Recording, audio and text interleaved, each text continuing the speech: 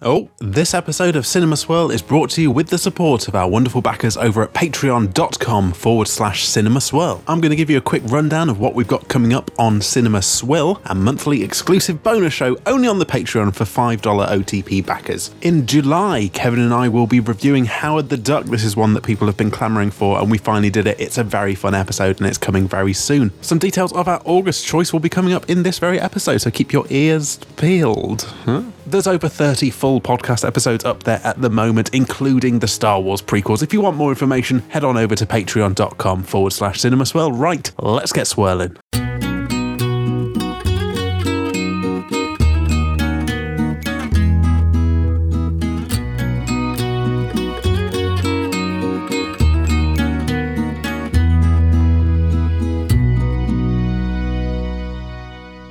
Cinema Swirl! This cruise ship's looking a bit freighty. It's episode number 80, coming to you from the harbour of Hollywood, California, walking around and inquiring about the whereabouts of sailors, brackets famous movies that my OTP Sam has never seen. It's me, your old pal, Cowboy Kevin, coming through Hollywood looking for some martial arts action. We're in the gallery of martial arts today because for the first time ever, we had two Hollywood hotshots. Well, one of them's from Moscow now, but they were going head to head in a fight to the death over at facebook.com/Cinema Swirl Sam. It's a whole new ball game. Things are changing. We're switching it up, all right? 4 films in the vote. What the fuck, guys? Whoa, things are changing. This is high octane. This is action, all right? We've never done this before. Little did you know when you were clamoring for that dislike button on Facebook that we'd be taking it and doing all sorts with it. We decided, given that this is a kind of action, fighty, martial artsy zone, that we've got 2 actors fighting each other in the vote, right? We've got 2 films from each. We had Steven Seagal, we had Jean-Claude Van Damme. Van Damme ultimately victorious. I like the idea that they both had their big kind of, their main, they had their main movie, It really was a battle between Under Siege and Bloodsport. Yes. Let's be honest here. But they had their seconds, didn't they? We had the second of Time Cop there lurking in the background, like one of them wrong'uns from Slytherin. And it turned out to be an abysmal affair for Mr. Seagal. And little did he know, because the communications between Cinema Swirl and Russia are so poor right now, it's on ice, our relationship with Vlad and the gang pretty much, that he doesn't even know that as a result, there's a forfeit for him losing this fight, brackets vote. Yes, he will end up on Cinema Swill in the month of August. We're going to find a selection of really trashy shit Steven Seagal films. Oh no, how will we ever manage to find that? And I like it's a fitting punishment as well, that it's not as if you're going to get some sort of a great coordinated synergistic release where it's like, yeah, you can go over now, guys, and check out the Steven Seagal episode. No. Wait like a month. Then we'll do it. When there's no appetite for it whatsoever. If we were smarter about this, we would have figured out the timing so this would have worked nicely, and it would have literally been like a week after release you'd have been able to go over. But no, in August, in a hot, sunny month, Steven Seagal's going to be on Stinky Cinema Swirl, which is, it's a good show, but the films stink. All right, that's what I'm sorry, saying. Mr. Seagal, but this seat has been reserved for Howard the Duck, which will be taking us through this next month over on the Patreon. So we can't rush these things. So we will be seeing Seagal, and maybe perhaps in the future we will do some more of these showdown-style votes when we have to pick between 2 people who essentially do the exact same thing. I don't mind it as a format. I really quite liked it. It's nice to mix things up, to change things around. It was nice for there to be a bit of hostility on the socials, with there being absolutely no repercussions for you or I whatsoever. It was refreshing. Exactly. When the hostility is against someone else, I'm all for it. Also, interestingly, I remembered that Jean-Claude, he has been on Cinema Swill. So he has in Street Fighter. I was going to ask you, what were your memories of the All-American boy? All-American boy, Jean-Claude Van Damme from one of our early swills in Street Fighter. So I don't know whether this is insulting or or praise for Mr. Van Damme, but I can't really remember his performance at all, really. It just kind of... I think it was fine, because I don't think it was so awful that I was like, it would have stuck in my mind properly. I'm pretty sure you saved the movie. You didn't like flush it or anything like that. It did endear itself to you, like, you know. It was fine. Yeah. So I've seen a bit of him, but I don't think I've seen him at his very best of Van Damme. I was going to say best of British, but that's not what it is. I mean, in fairness, he might as well be best of British, considering he was trying to pull off American when he was in Street Fighter. I was going to ask you, do you remember from where'st he hails? Van Damme. There's a handy rhyme with Van Damme that'll help you remember where he hails from. Jean-Claude Van Damme comes from Nottingham. Move over, Robin Hood. There's a new sponsor for Hooters of Nottingham. He's the Brussels from Muscles. Fair enough. Yes. And if you, like me, have ever had the combination of Brussels sprouts and mussels, it's not good. There's something about Lincolnshire veg and shellfish that just don't marry together very well indeed. No. Now, obviously, today we're going to be looking at Bloodsport, which for me is a classic. Saw it because my brother's friends brought it over when they were teenagers, and I was a wee lad being exposed to the red ratings for the first time. No, not the pale pink rating with a red 12. I'm talking the red ratings, the 15s, the 18s. Oh, yeah. Full red. Proper red, Full mate. red. Yeah. And, you know, Bloodsport, I mean, the clue's in the name, but I was going to ask you, what, if anything, you know about this preeminent Jean-Claude Van Damme joint? Well, very excitingly, I do like when this happens on Cinema Swell. I basically know fuck all about it, other than, I'm guessing martial arts. I've seen the poster, so... What's the poster? He's kicking. I think he's kicking. He loves... That's his favourite, that one, like. I think there's some of that karate kicking that I've heard so much about. Yeah. Some of that. Other than that, blood sport. Blood. I mean, are you expecting something along the lines of the Karate Kid? We've had martial arts on this show before. I mean, what type of a sport are we out that's going to involve martial arts, karate kicks, as you've called them? Can't wait to get tweets about that. Send it to my DMs at 2 a.m, please. Those are the best ones. Thank you for the corrections there. But yeah, what type of a sport are we going to experience here? If we don't take a step into a dojo, I'm going to feel shortchanged. I'll tell you that for nothing. If there's no dojo, then this is a no-go for me, because I wanted dojo. There's going to be some sort of training This is martial arts, right? He's going to train. You've got that dojo FOMO again, haven't you? I warned you about that. It's a fucking con. Maybe there'll be some slow-mo in this film as well. Who know? Me know. Okay. No. Bojo FOMO Bono better go investigo, says the Daily Mailo. Look, I don't know what's going to happen, but I'm guessing martial arts, he's... what's he going to be doing? He's going to be a goodie or a baddie? He's the goodie, surely. You reckon? He's a handsome fella. I'm guessing this was... Handsome? Yeah. You know. I think I'd agree. He's handsome. Yeah. He's got beautiful eyes, says JCVD, and I don't think that is a spoiler for this movie. He's got 80s leading man written all over him. He's got 80s kind eyes, is what he has. Yeah. So he's going to be the goodie. He's going to be on the good side. Now, I know you don't have much memory from Street Fighter. Street Fighter would have come out probably around, I don't know, between 5 to 10 years after this one. Yeah. I was wondering how you figured him as a leading man, because obviously quite an ensemble cast. It's, we could all go to Hollywood if we had Blanca and Raul Julia backing us up, and, who's that there? I'm about to stumble. It's Kylie Minogue, come to fucking save the day.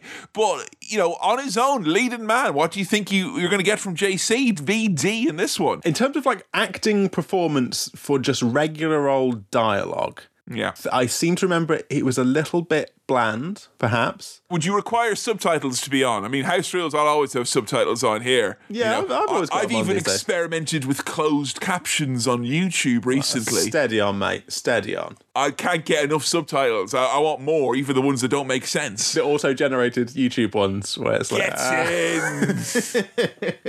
You start watching a Korean cooking channel, and before you know it, you're living your life by what an AI says you're watching, you know? It's just the way it is. But... I don't know if he has the same issue that Arnie has, where you've got such a muscly, strong, physically present person that the dialogue, the chatting, the talking, the acting has to kind of take a back seat in order to have that physique up front. It's a physique first movie is what you're saying, like. I think we might be going physique first. And I don't think that's a bad thing necessarily, because that implies to me, if I think this might be physique first, which implies to me we're just getting heavy on the action, minimal on the actual what's going on. Like a few people chatting about, oh, he's got to go here and do this. But I want to see some kicking, some of those Have kicks. you ever found yourself in any of our reviews or any of the movies we've reviewed? Have you ever found yourself going, oh, would you just get to the fucking kicking already, or punching, as it may be in the case of a Rocky, for instance? Look, I'm pretty sure I've probably contradicted myself many times over on Cinema Swirl by saying, I want action, or by saying, there's too much action, I want some talking. So, I don't know, but there have been times where we've watched films that are ostensibly action fests, and they're bogged down by... I don't know if we've done them on Cinema Swirl. I'm sure we have, but in general, I've seen films where I do want them to sort of cut to the chase a little bit. And, you know, if the dialogue and the written scripty bits are just not up to snuff, then keep them brief, you know? Keep them brief. And I worry with JCVD on DVD here on... So yes. we've been to the JCVD shop. You can't point the finger at us on this one, okay? But I'm hoping we're going physique first, and we're just going to have a romp, like a fun time action fest. I hope. It seems you have no idea what Bloodsport will entail. Nothing. I want you to pitch me a movie starring Jean-Claude Van Damme, titled Bloodsport, with a premise that you feel could fit both the title and the lead. Okay. We're in an elevator, right? It's pitch time. All right. Bloodsport, starring Jean-Claude Van Damme. Jean-Claude Van Damme stars as the owner of a sports warehouse. Who gets... That's some nice giant mugs you got here, JCVD. Be a shame if someone was to hurl them against the wall. Well, quite right. He's getting hustled by some local organised crime members who are trying to, you know, get him to pay for security and things like that. Oh, I think you're going to say, like, get him to pay the people in the warehouse a fair wage. This has become very, very, very, very paper thin now, this premise. Like, just having a pop at well-known shitty businesses. Jean-Claude Mike Ashley. So he's getting hustled, and he decides, well, you know what? I'm going to fight back. Because he's, like, not really a sporty guy, but he just owns the sports warehouse, right? He's in this big box store. So he decides, oh, sorry, the elevator's here at level 5. You've got to get off. Sorry, no, stay in. Let's go back down. Oh, no, I've done a smelly fart. Sorry. He's going to use his sports equipment, right, to train up in various different disciplines, including football. Why not? To draw blood from these criminals who are shaking him down and ruining his business. Thus, blood sport. Ah, I see. You know what? I reckon you could go around to anyone watching the Euro Soccer Championships right about now, and you go, you know what? I think soccer's a blood sport, and you probably get them agreeing with you. Yeah. The way the game's going nowadays, mate, yeah, you're not wrong. You're not wrong. Don't know what it means, but, you know. Well, before we delve into the sports store adventure, which will feature, no doubt, many punching bags, let's punch our ticket into the mailbag.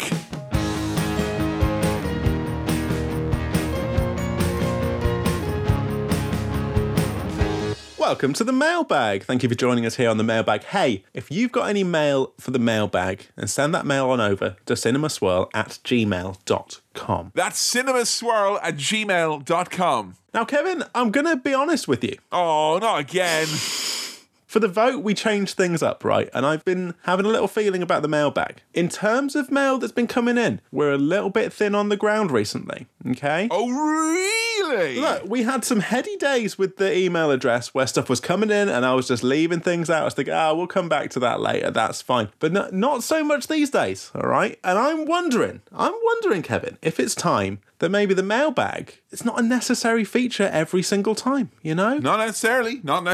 Sure, it's been in every episode apart from episode 1. But, you know, maybe we should think, we do the mailbag when the mailbag is full of mail. All right? I mean, you don't want to be the guy who's bringing his bag to every fucking party now. You know, you can leave it at home sometimes. I'm out here searching for mail. I'm chasing the mail. Do I want to be chasing mail? Maybe. Do I want to be chasing mail? I don't know. You either spend long enough chasing that mail or you end up pissing on that mail. That's the way my life experience, my lived truth. That's what I would say. So I think if this is meant to be just the case that the mailbag's not going away, we're not necessarily going to take it out every single time. special occasion bag. We'll take out the mailbag when there's mail to read from the mailbag, is what I'm saying. All right? That's what I'm thinking. Look, I don't know. And do I hope that this is a kind of reverse psychology thing for me to put out there, that people will think, oh, let's send Sam some more mail so we can read things on the mailbag, because he likes doing the mailbag. And honestly, some of those questions that came in before that I didn't pick out for the mailbag, they were good. And if you're embarrassed to send them in again, don't be. Do it. But if that's what it seems like, then so be it. But this is not a threat. This is just, I'm just putting it out there. Maybe the mailbag might not be on every episode. You know? Is this your long way of saying that there's no mail today? Because if there is some mail, I'd like to get through it now and savour it. I'll tell you what this is not. What I've realised it sounds like I'm doing is I'm sort of making space for more Pepsi Swirl, which is not what I'm doing. Although... Jesus, don't. Now I'm going to do my plea. No. Just no. Okay. All right? And ye at home, no, all right? Not don't send mail. No to not sending mail and leaving a vacuum that's going to be filled up with fizzy fucking nightmares, all right? I can't be having it. If no emails come in, then you're risking having Pepsi Swirl on every episode. That's what you're risking, all right? I shouldn't say that because Fine. You're just going to drinking a lot more Pepsi is what's going to happen then, Sam. And don't send Pepsi in the mail. That's not what he's saying. You all right, could, don't be funny. You could. Now, we have had some mail, and I don't want to be down on people's mail that they've sent in. The mail is always great quality. I'm just saying, the quantity, he's raising. Our first mail here comes in from the socials. It comes in from Twitter, and that's fine. This is from James, and we've got 2 Jameses in our mailbag today. James writes, who is your least favourite director? Simple question, straight to the point. Who is your least favourite director? Oh, geez, I don't know if I have a least favourite director. Yeah. Honestly, I've never pretended, and there's 80 episodes of this podcast that can attest to the fact, I'm not one of those film fans. You know what I mean? Yeah. I'm not one for knowing the names of people. All right? If I'm not going to know the names of most of the actors, what do you mean think I'm going to know the names of some fucking nobody behind the camera? I have favourite directors, and if someone tell me that someone has made something, they've made something previously good, that's good for me. But there's countless examples of shit movies where the director has went off and made loads of other great stuff. It's the height of snobbery to have a least favourite director. There, I've said it. Okay. With that in mind, my least favourite... And look, John, but the obvious answer is you're going to go, how about Uwe Boll or your man who does all the Resident Evil movies? Yeah. Well, it doesn't affect me, does it? I've not had to watch any of those movies yet. No. So, but we've done a lot of crap on Cinema Swell, and a lot of that crap has been from directors who've done movies that we've loved over on Cinema Swirl as well. You know? And I think that oftentimes the stink of a director, director can ruin a movie and all that jazz, but I don't know, I feel like there's not much of a rogues gallery of fucking directors, really. I don't think so. No. Now, my 2 thought processes here were as follows. 1, I was just frantically then trying to Google, because James didn't specify film director, so I was trying to Google directors of businesses that I didn't like, but it was hard to actually find... Well, from the bit earlier, you'd know what we think about that certain sports franchise now. Well, there we go. But I couldn't find a funny enough answer quick enough, so I don't have that ready to go. But you've got the ingredients there at home, so you can cook your own joke. My other thought process when I saw this question was, I sort of think, if a director has done enough that you are curious about who directed the film, or has done enough that they have a recognisable style, or that you want to see more of what they've done, or less of what they've done, then I think that's something, isn't it? That's worthwhile. That's an interesting thing. But then, so I was going to say, and if a director hasn't done enough in the film, doesn't feel authored, that you don't really care about who the director is, then they're the bad directors. But I don't think that's true either. I think the director can absolutely get out of the way of a film, and you can still have a good time, and it doesn't feel directed. So I don't have a least favourite director. It's an interesting question. The way I view is that you and I don't have a least favourite director, but that means that if we ever decided to do some sort of a postgraduate degree in film, we'd have something to talk about, wouldn't we? Absolutely. Favourite director is much easier than least favourite director, which is interesting. I don't necessarily hate any directors. You got your Snyders and your Michael Bays and your things like that, but I don't hate them. They're not my least favourite. Yeah, but come on. I'm a human being, not a fucking stream of social media consciousness. People get upset about fucking Zack Snyder, but I've watched a Zack Snyder movie or 2 back in the day that I really enjoyed. Dawn of the Dead remake, a good runny time. Oh, and by the way, there's obviously some directors who are pieces of shit, and fuck them. them, but that's a different question. It's a different question. That's not what we're talking about. Let's save it for film studies. All right. Thank you, James, for that question, though. Sorry we didn't give you a proper answer, but we don't know. Yet another James has written in, have you been back to the cinema since they reopened? What new movies are you looking forward to seeing this year? And James highly recommends Nobody, the film starring Bob Odenkirk. Now, I have been back to the cinema since they reopened. Have you, Kevin? I have, yes, I have. I've actually been back twice. Whoa! I've only been back once. What did you go to see? So I think we've seen the same film. I think we've seen A Quiet Place Part 2. Yeah. No, I did see A Quiet Place Part 2 solely because I thought, well, the first time I saw A Quiet Place, me and Joe, the intern, we went to see it like early in the morning in the cinema. It was like 10 or 11 and the cinema was absolutely empty. And I think that was great. Like, it really was the experience of the movie as it was meant to be. Yes. And I thought it was really good because A Quiet Place 2 has come out now in a world where no one really feels great about going to the cinema. And like, I thought, oh, well, no, the problem is A Quiet Place 2, people really love the first one and they're probably all going to come back to the cinema now to see it. But then, I don't know if you saw, it was very, very smart little bit of viral marketing. They did this thing where John Krasinski started showing up at all the screenings unannounced. Right. And like aggressively taking selfies with people wearing a really tight t-shirt and looking like a fucking freak. And yeah, that was good because when I went to see the cinema, then everyone obviously at home for fear of this fucking weirdo shut up. I've got some good news, brother. Yeah.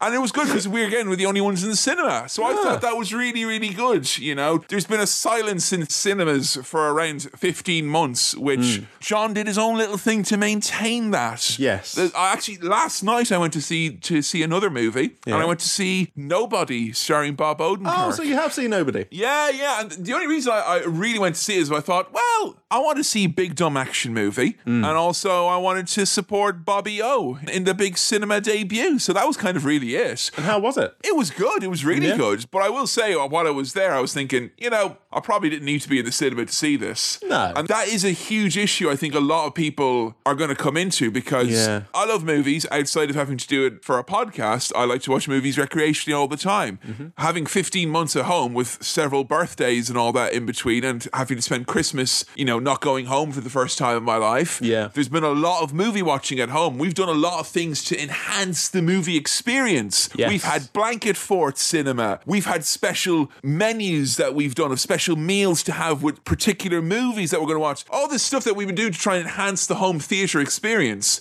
which has worked so well that I'm sitting going, Hollywood's gotten two kind of good faith returns to the cinema from me. Yes. But I feel like I'm not going to be going to the cinema in 3 months' time somehow. I feel like that, regardless of restrictions. It's an interesting one because also how things have changed with technology and how films are released. You know, you get your Disney Plus day and date releases where it's coming out on streaming services at the same time. That varies. But like Marvel movies, I love a Marvel movie, but like I just as soon watch it at home, you know? Yeah. I don't love it so much that I'm going to be there on opening night or anything or think that, oh, I have to see it on the big screen.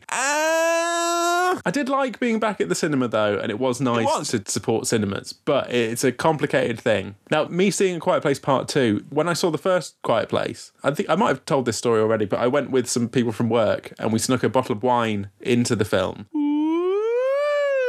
I sat near the back, and within the first 5 minutes of the film, I had a little glug of wine, and it went down the wrong hole, and I needed to cough so badly for the whole of that fucking film, which is a film where you think, oh, I'll just cough during a loud bit. There were very few loud bits in A Quiet Place, which I should have seen coming. That was a horrible cinema experience. I hated it. My throat hurt the whole time. Horrible epiglottal cough, the worst one. So watching the second one in the cinema was my chance at redemption and to have a nice time watching A Quiet Place, which I did, and it's very good. And your man didn't show up, John Krasinski, with his fucking positivity and all that shit, did he? If he did, we didn't see him, so we managed to avoid him, thankfully. Just be careful. Look, if you are going to the cinema, just be careful. Have a check around. He could be there. I was in the bathroom and I was thinking, all right now, 2 steps ahead. So I just held it in the whole time. I didn't piss. Didn't give him the satisfaction. So thank you very much, James, for that question. We have been back to the cinema, and it's been nice. Hey, why don't you let us know what your cinema return experiences have been like? Yeah, that'd be interesting to know because, like, I feel like I've become cynical in some respects in that I've been getting such a kick out of going. We went to Costa the other day. Oh my God. I know, and I was like, get some fucking pastries and shit for the guys. You know, I was just getting some bits and bobs from fucking Costa, like I'm a tourist or something. But I'm not going to lie, like that, this is all kind of good faith, and like, you don't have something you're massively not that into for 15 or so months, and it's kind of hard to go back. And I feel like, I don't think there's a good faith kind of alignment of values between Hollywood, movies coming out, and all the big companies, and also the people who are running cinemas. I feel like everyone is kind of looking over each other's shoulder thinking, I don't think this is how it's going to be. Like that, you know, we're chatting there. The Sopranos movie, that's coming out, you know, on streaming, but for like a limit, it's like for like a month, and then it's not going to be available.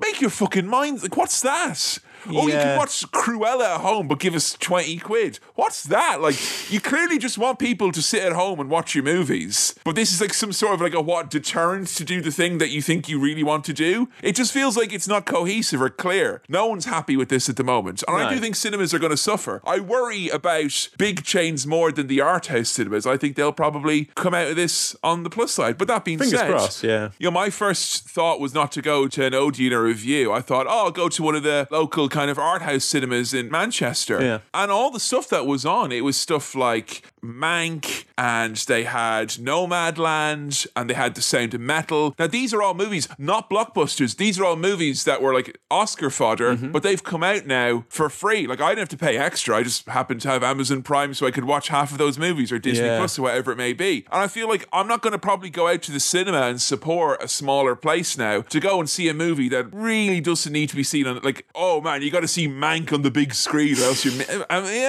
like, it's been there on my telly, and I've still not gotten around to watching it. So I don't know if I'd want to go. You know, I feel like there's a lot of movies like that are going to not get a theatrical release anymore. When is the difference between something like the Cruella thing and how Disney have been doing it, where I have to pay like 20 quid to watch it at home versus, you know, 10, 15 quid to watch it in a cinema? Then I'm tempted towards the cinema. When it's like I'm paying for a streaming service and it's there, it's going to take something to bring you out to the cinema, you know? The notion of value is wreaking havoc on movies at the moment. It's all over the fucking place. And that's kind of understandable because no one knows what they're doing. But yeah, it's made the whole thought process a lot more complicated. And I don't know about you, I lay awake at night thinking about this, that somehow in the period of time that has happened with all this pandemic business, that there's going to be an inevitable backlog of nothing was being produced. So there's going to be a drought. I don't know if we're in the drought now, or stuff has been held back purposefully to make it seem like there's a drought, but I gotta think there's gonna be some point where the fact that we weren't making movies in, you know, July 2020 is gonna catch up with us in December 2021. I think that's definitely happened with video games, but I think with movies, what we've got is we've got the ones that were being produced before the pandemic and were supposed to be released during the pandemic. They've all been saved up for ages, so they're going to be spread out nicely over the place where the kind of missing bit where there was nothing produced would be. I think they'll fill that gap. I don't think there's going to be like a sudden, there's no movies coming out, but maybe. There's some stuff that's fallen through the cracks though. Bill and Ted 3, I feel like that is like so sad. Like,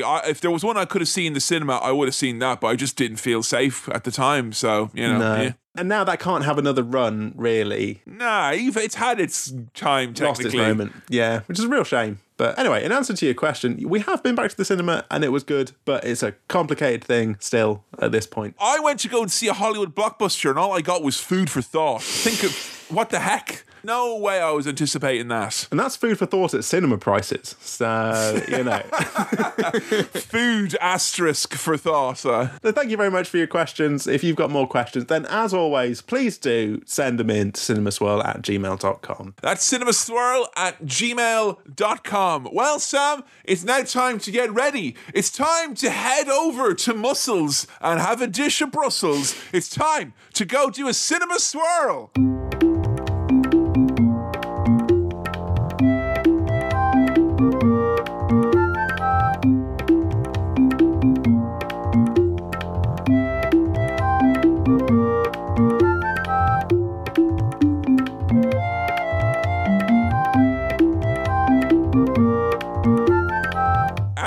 We're blood. Sam, initial gut reaction to the full contact film known only as Bloodsport. Yeah. There you go. I'm leaving it at that. Yeah. All right, thanks. So we'll see you next time, guys, on Cinema Swirl. Don't forget, we'll be doing Seagal over on the Patreon. And yeah, that's it from us tonight. All right, goodbye. You heard it here first. Boo. Just out of curiosity, Kevin, when was this released in relation to Rocky and the Karate Kid? Just for no reason, just asking that. This came out the year I was born, 1988, whereas the Karate Kid is 1984. And of course, Rocky Balboa, the original Rocky, I should say, that came to us that's 1976, I think. Okay. It's a ways back. Are you coming to me saying that you believe that we have watched a derivative work on Cinema Swirl? Not necessarily. It's inspired. Come on. You watch this. With those two movies smushed together, isn't it? Basically. And then remember Mr. Miyagi, he'd say, wax on, wax off, and watch out for them Cobra Kai feckers because it's full contact at the Kumite this Sunday, and you better not fucking fuck it up, all right? And then he's like, whoa, Mr. Miyagi, what am I doing here in Hong Kong in the walled city of Kowloon? I'm just out here asking the questions, all right? When was it released? But we know now. 88? 88. 88. So, my gut reaction, yeah. Is it a yeah, and that you just acknowledge that a movie has come and gone? Because I'm getting the sense that your socks were not knocked off by JCVD and the gang here tonight. I'll tell you this, I don't have socks on, but the speed at which they came have off. done this in summer then. That's a bad shout. I'm going to leave it, for a bit of tension, for a bit of narrative tension. I'm going to leave my reaction at, yeah. Yeah. Yes. I like this. I think there's been too many instances of you saying you don't like something and then me trying convince you that you do. So now we're being obtuse, and I respect that. I respect that it's a valid defense against my notorious presenting style. We opened up in Hong Kong back in 88 as well. So this is when Hong Kong was one of yours, wasn't it? No. Not me personally, but I see what you're saying. Yes. Your empire though, mate. Yeah. What you make of that piece of business then, the ownership of Hong Kong by Great Britain? Do you want to be doing this? You want to be doing this on our little film podcast? I just thought we'd get it out of the way, in case there's any awkward chats that come up later. I think the right thing to say here is not a fan of that. Glad things are where they are now. My theory is that more people in Great Britain know that Hong Kong was a part of the empire than understand the situation with Northern Ireland vis-a-vis being part of the United Kingdom. Well, that's my hot take. What I was just thinking then when you brought up the situation with Hong Kong and the British Empire and all that kind of stuff was, I know in the past you've had your grievances with me, RE, Irish history and the relationship there, but just know that it's stretched out to all sorts of other countries as well, bits of history that I just don't know about because I've not been taught about. The Hong Kongers aren't here to put the charge to you, so I kind of feel like I'm a representative on behalf of the aggrieved nations of this earth. So I just thought look, guys, I tried, all right? I did my best to hold them to I want to speak truth to power, and that means asking people who have incomplete knowledge about history awkward questions, all right? That's all it is. Now, if I disagreed with ultimately what has happened in history, I could say that it was all a load of Hong Kong phooey, but I can't say that, which is a real shame. But I want you to know that I wanted to say it, but I don't agree with it, per se. Hong Kong, does that have any kind of space in your mind other than the British Empire? Is that somewhere that you... That's not the space in my mind that it occupies. No, it's... But Hong Kong, do you know anyone who's been there? Is there a place that you know much about? I'm fucking fascinated with Hong Kong, mate. I've not got much of a knowledge of Hong Kong or any kind of association, really, other than the aforementioned phooey. So I've got two strong memories. Number one, my dad won a contest back in 1990, I want to say 3, possibly 4, and he thought he was winning luggage, and he was actually winning an all expenses paid trip to Hong Kong. And from a very young age, I learned the concept of fury because I was furious that I had to stay in a childminder's house as my mum and dad went on a trip of a lifetime to Hong Kong, which, as you can imagine, to people from Ireland in the early 90s, it blew their fucking minds wide open. Yeah. So I've always had this residual jealousy in the back of my mind about Hong Kong and having not been there yet. Secondly, one time I got really, really sick as a kid and I had the shits so bad, I was up at 5 a.m. and my mother took me downstairs and she was making me some Flash 7-Up to drink because I needed to get some sugar in me, and she put on Channel 4 and it was Hong Kong Phooey that was on, and I said, I've never seen this. And Mum said, yeah, there's all sorts of Hanna-Barbera cartoons from the 60s and 70s you've not seen. And that was a really great moment. It made me realise it was like the extended MCU had been unveiled to me, you know, vis-a-vis Hong Kong Phooey. It was a gateway to the secret squirrels of the world, is what I'm saying. I've been distracted this whole time. She was making flat 7-Up. Yes. Was she shaking up 7-Up? Yes. Right, okay. Well, no, it will be poured into a glass and left to settle. Oh, okay. Yeah. Now, that's not different to me when later on I found out the fast track to get flat 7-Up was to put a few spoons of sugar in there, make it go whoom, and then you got Right, flat 7-Up and diabetes all in one. That was the thing that just caught my attention and fascinated me there. Flat 7-Up. Is that good for, like, illness? It's weird because like I was watching The Sopranos the other day and like Tony had the shits and they're like, oh, get him some Coca-Cola. I'm like, well, hang on a second now. Get those bubbles out of there first. Like, I was led to believe that it was some sort of like nourishing property. I'm pretty sure my dad, who is a doctor by the way, and he was like, oh, because it's got no colouring in it, it's good for you and all that. Now, I fully feel this is some sort of a scam to get like whatever fizzy drink that you want. Oh yeah, no, look, if you come in here with the shits next week with an episode of Pepsi Swirl under your arm, I will know something is up. Okay. Because Tony Soprano and my parents have really been getting this shit going for too long now. I want to have a special shout out at the start and ask you your thoughts and opinions on the fucking soundtrack for Bloodsport. I mean, I love it in so much as it's good and bad at the same time. You know what I mean? Yes. Like it's kind of, it's good, it's crap, but it's good, you know. Is it the worst best soundtrack we've had or the best worst soundtrack that we've had? It doesn't stick out too much that it's like upsetting or stick out too much that you're like, this is fucking great. So I don't know if it's like the best worst or worst best, but it's definitely got that flavour of like, this is gross, but I really like it. It's not quite right. There's something not fully there about it. It's like eating a bar of cooking chocolate. You know, it is a great chocolate experience. But I'm not going to go to no fucking chocolatier and brag about it or anything like that. Like, but me and the rest of the freaks who eat cooking chocolate will be like, did you ever have the white chocolate cooking chocolate? It's like a block of solid sweetened fat. It ain't dairy milk. That's what I'll say about the soundtrack. But I do enjoy it. I was obsessed all movie long because it said at the start it was by Paul Herzog, and I was like, move over Werner, I've got a new favourite Herzog. And I looked up about him. He's only done like this and one other Jean-Claude Van Damme movie, right? And then he just went and became a high school teacher. And like, I love the idea of the high school teachers like, I ever told you kids about Jean-Claude Van Damme? That's a great story for a teacher to have. I soundtracked these films. Now, would you get on with your homework there now, or he'll come in and give you one of them spin kicks, huh? Now, that's full contact, this pop quiz, let me tell you. Now, what I don't want to write home about, and have no need to, is the fucking titles. I thought with a film with the name like fucking Bloodsport,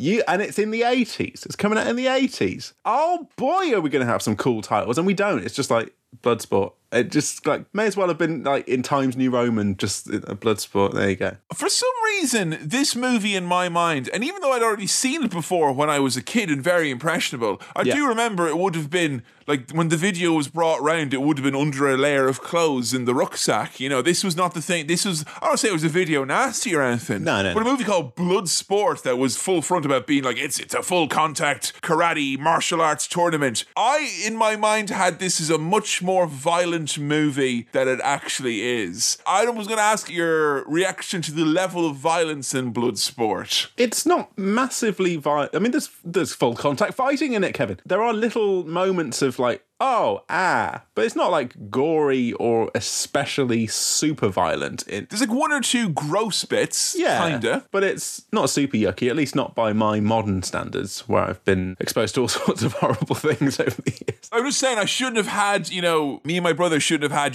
one finger over the Sky digital button to press and just make it all go away. His parent came through the door. It hardly felt like that, particularly in the first opening montage here, where most of the action is taking place against things like ice, wood, coconuts. Nothing is safe. I did love straight away that we do get those action sequences, and we get slow-mo in a dojo as I wanted.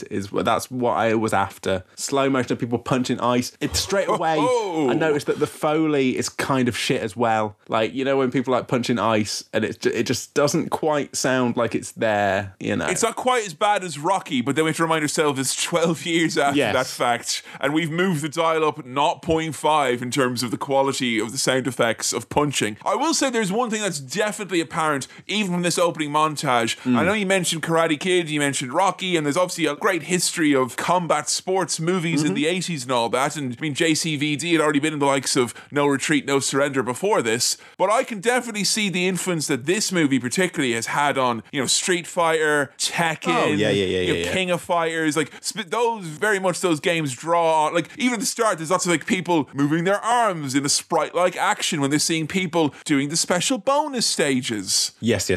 I definitely had Street Fighter in mind, not just because there was Jean-Claude Van Damme, but the idea of like a big fighting tournament where everyone comes together and they all have their different styles and they've all got different characters, but they're all coming together for this tournament of honor, you know, to win in big An iron-fisted tournament of some sort, it felt like. Yes. And I tell you what, one thing this movie did provide me with was retrospective appreciation for the casting of Jean-Claude Van Damme in Street Fighter as All-American boy Guile, because there's obviously an influence there, if not the appropriate accent, look, dialogue, whatever else it is, but there was the influence there, and that was all right. Yeah, it was a nice things coming full circle. Now, Jean-Claude, we get introduced to him pretty quickly, and holy shit, the dialogue is stilted, and it's not just him. It is not just him by any means. There are some good performances in this, but whoa. Is it like, you know, in Ally McBeal when it got mad problematic at one point and they asked all the cast to like lose a stone so that the main actor would seem less thin by comparison, like absolute monstrous behaviour by that production, and everyone's like, you know what, JC, he ain't got it all together here, can you all wooden it up a little bit for us, you know, and help boost him by lowering yourselves. I don't know, don't lower yourselves to his level, a bit below if you don't mind, to make him rise. Lose a stone from your performance, if you know what I'm saying, you know, just...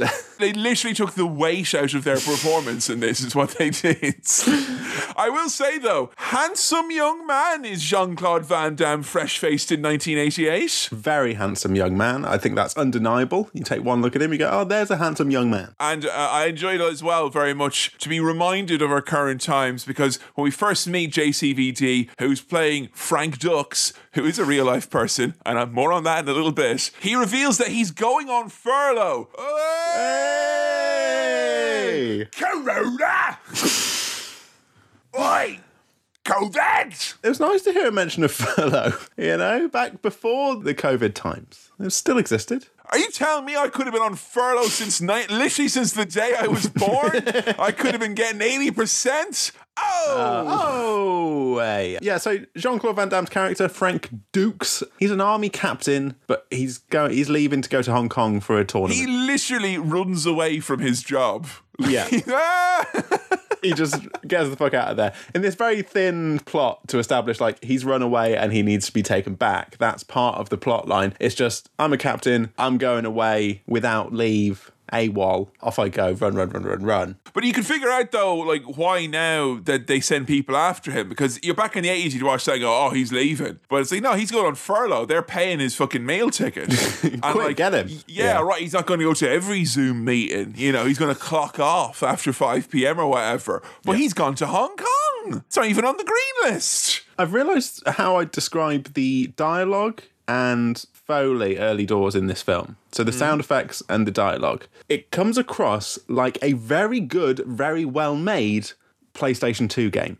In terms of the timings are just slightly off. You know, like a Grand Theft Auto, the early ones where people were talking to each other and the timing is just not quite there like a film, but it's close. It's close and you can follow what's going on. But there's just something, again, slightly off about how this is directed. It's better than a Resident Evil, but not as good as a later GTA is what you're telling me. Yeah. That's like, what the I'd lip say. movements are impressive. They almost match the words that are being said. But, like, honestly, the graphics at the time, like, you wasn't expecting too much. Like, I don't know, I was watching this movie in performance mode. I don't know about you. Like, I was just wanting to make sure I got, you know, all of JC on the screen there, you know? Very well made, PlayStation 2 game, is what I would say for how this feels. I need to bring it up, and I have to bring it up early, I guess, because there are so many little instances that needs to be addressed, this being one of them, that I feel it'd be really kind of weird if I didn't. His Shidoshi is called Senzo Tanaka, okay? Now, Frank Dux, in real life,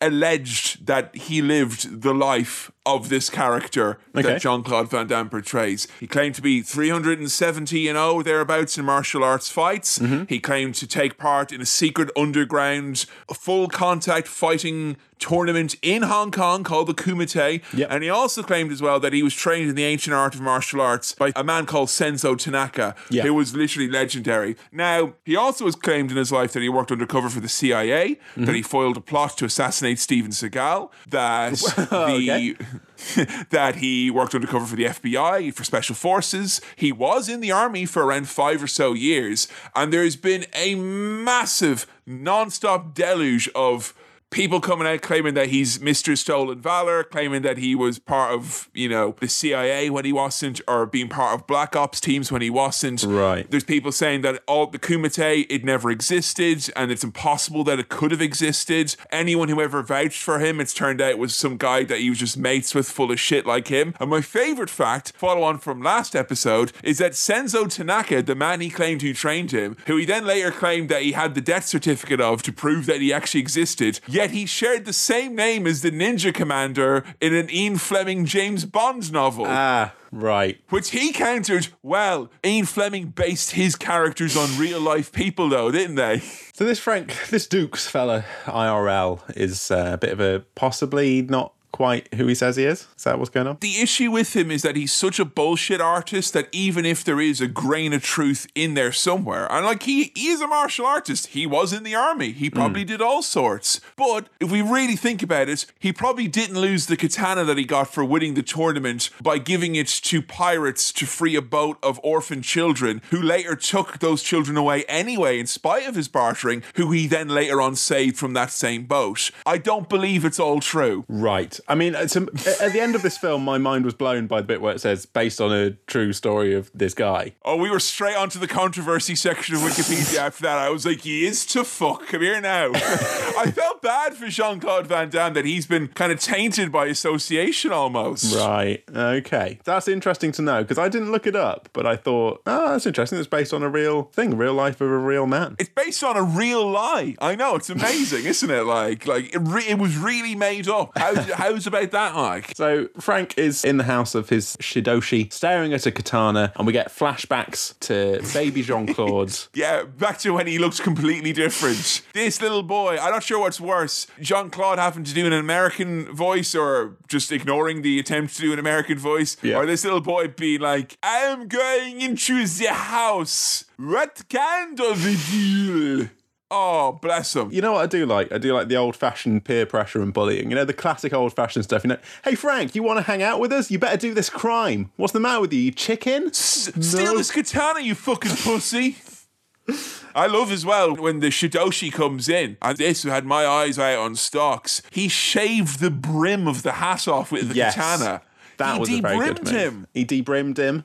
He got his little son to come in and just kick Frank in the chest first. That was very funny. And then the debrimming, fabulous stuff. But Frank doesn't flinch, so he's got the fighting spirit. Or he's got no fight or flight response. One of those. Yeah, that might actually be a disadvantage. He's probably thinking, I was going to say, mate, you should have flinched there because I used a sword to cut off the brim of your cap. Hey, look, if you flinched, you'd still have a sweet ball cap. Now you just got a weird fucking half bandana looking thing with no brim on it.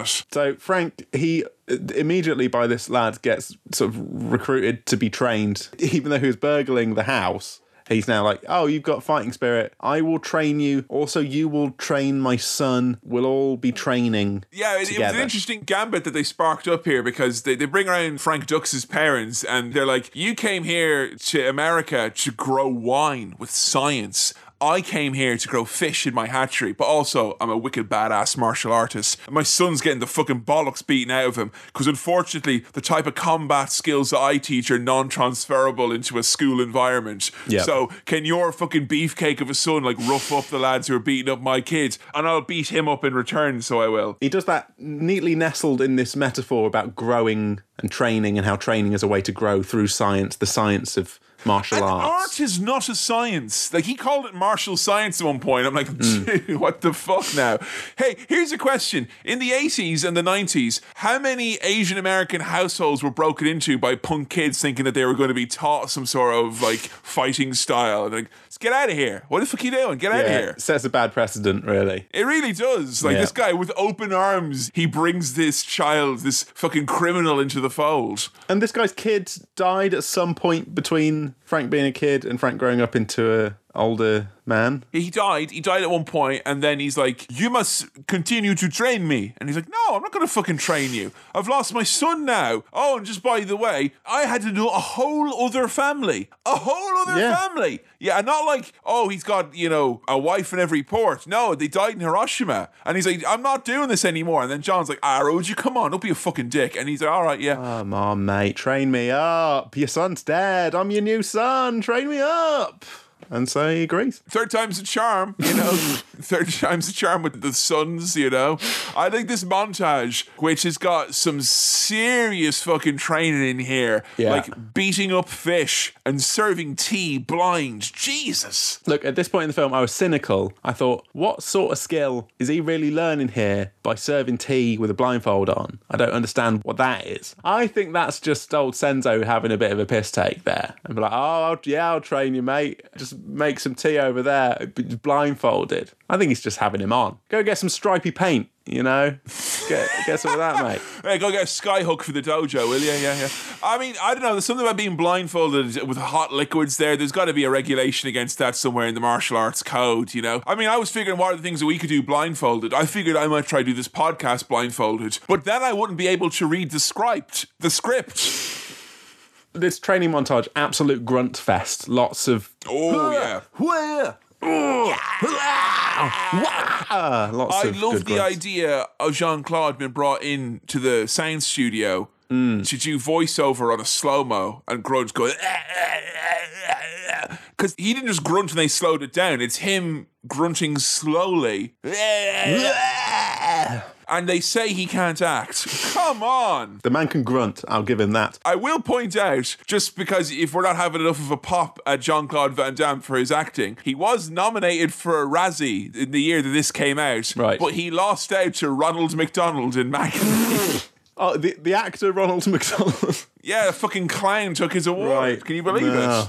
Now, the way that Senzo teaches meditation is very extreme. Frank's sort of stretched out by ropes against some trees in a lot of pain and has to learn to use his own power to break free. Nowadays, mate, you can just download an app and the app will give you some little breathing exercises and stuff like that, but they didn't have that back then. You had trees, you had ropes. That was what they had pre-iPhone. You have to do $9.99 though to do that thing with the splits, like it's extra as far as I know. You know what? I'm going to say right now, I want to be able to do the splits. I want to be able to do it, you know. Being an inflexible, non-exercising adult until I reached my mid-20s made me think like, every episode of Cinema Swirl for the last 40 episodes I've done cross-legged, lads, right? And that was like the most mind-blowing thing to me in the world at one point. Now, I don't know, maybe I want to do the splits and podcast that way, you know? Oh, well, I've been doing the splits every episode for the last 30 episodes. I beg your pudding. I won't prove it to you, but just know that I have been. Fair enough. Yeah. I mean, the arm splits I'm pretty good at now. They're out there,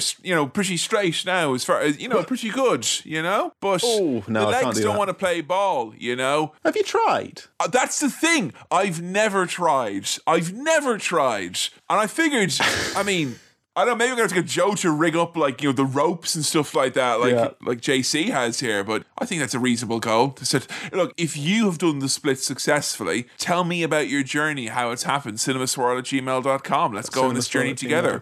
I did consider for a second there trying to do the splits live on the podcast, but then the problem would be I might actually injure myself and not be able to continue, and I care too much about content to do that. And it's also not in the script as well. Not for this episode, it's not scripted. So. I don't want to go off book. Yeah, I mean, sorry, Sam, can you stop getting ahead of your arc? I've said this 100 times.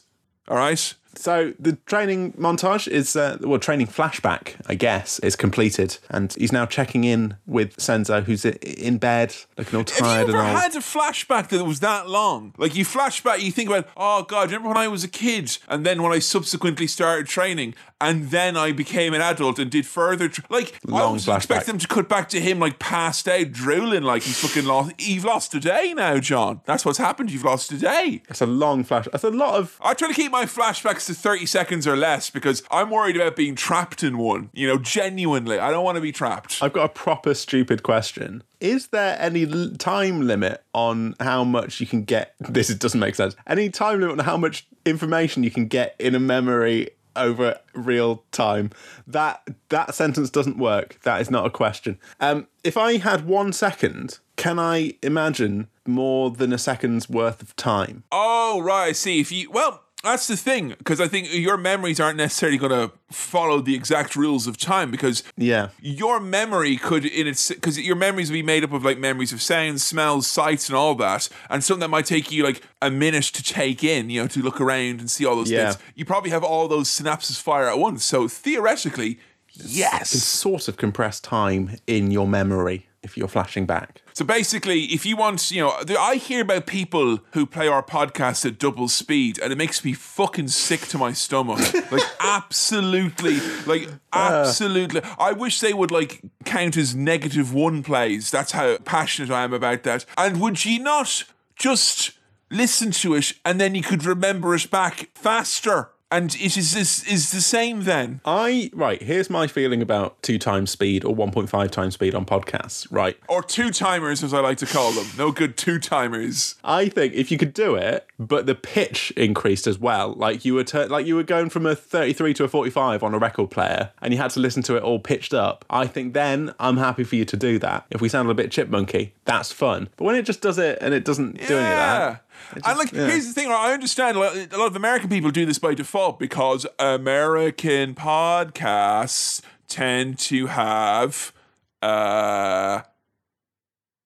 slower hosts and fucking air conditioning in the background. Well, we are with our beautiful voices, all different cadences, 2 different countries, and we're hot. So that's how it's meant to be done. You don't know how tempted I will be to edit that bit where you slow down as the American. It's going to be so hard to not edit that, to not cut out the silences. I'll put in a lot of work cutting out those silences so that the podcast runs smoothly, and then for you to 2-time it, disrespectful. No, do what you want. Do what you want. I've had people message me before and asking about help for podcasts and stuff like that. And I've done some ad hoc consultancy. And the amount of times where someone's like, you know what, I want it to have a natural feel. I want to get rid of some of them ums and ahs and awkward silences. I'm like, yeah, get rid of a few though. There's a few, Take some of them out. There's a few, you know.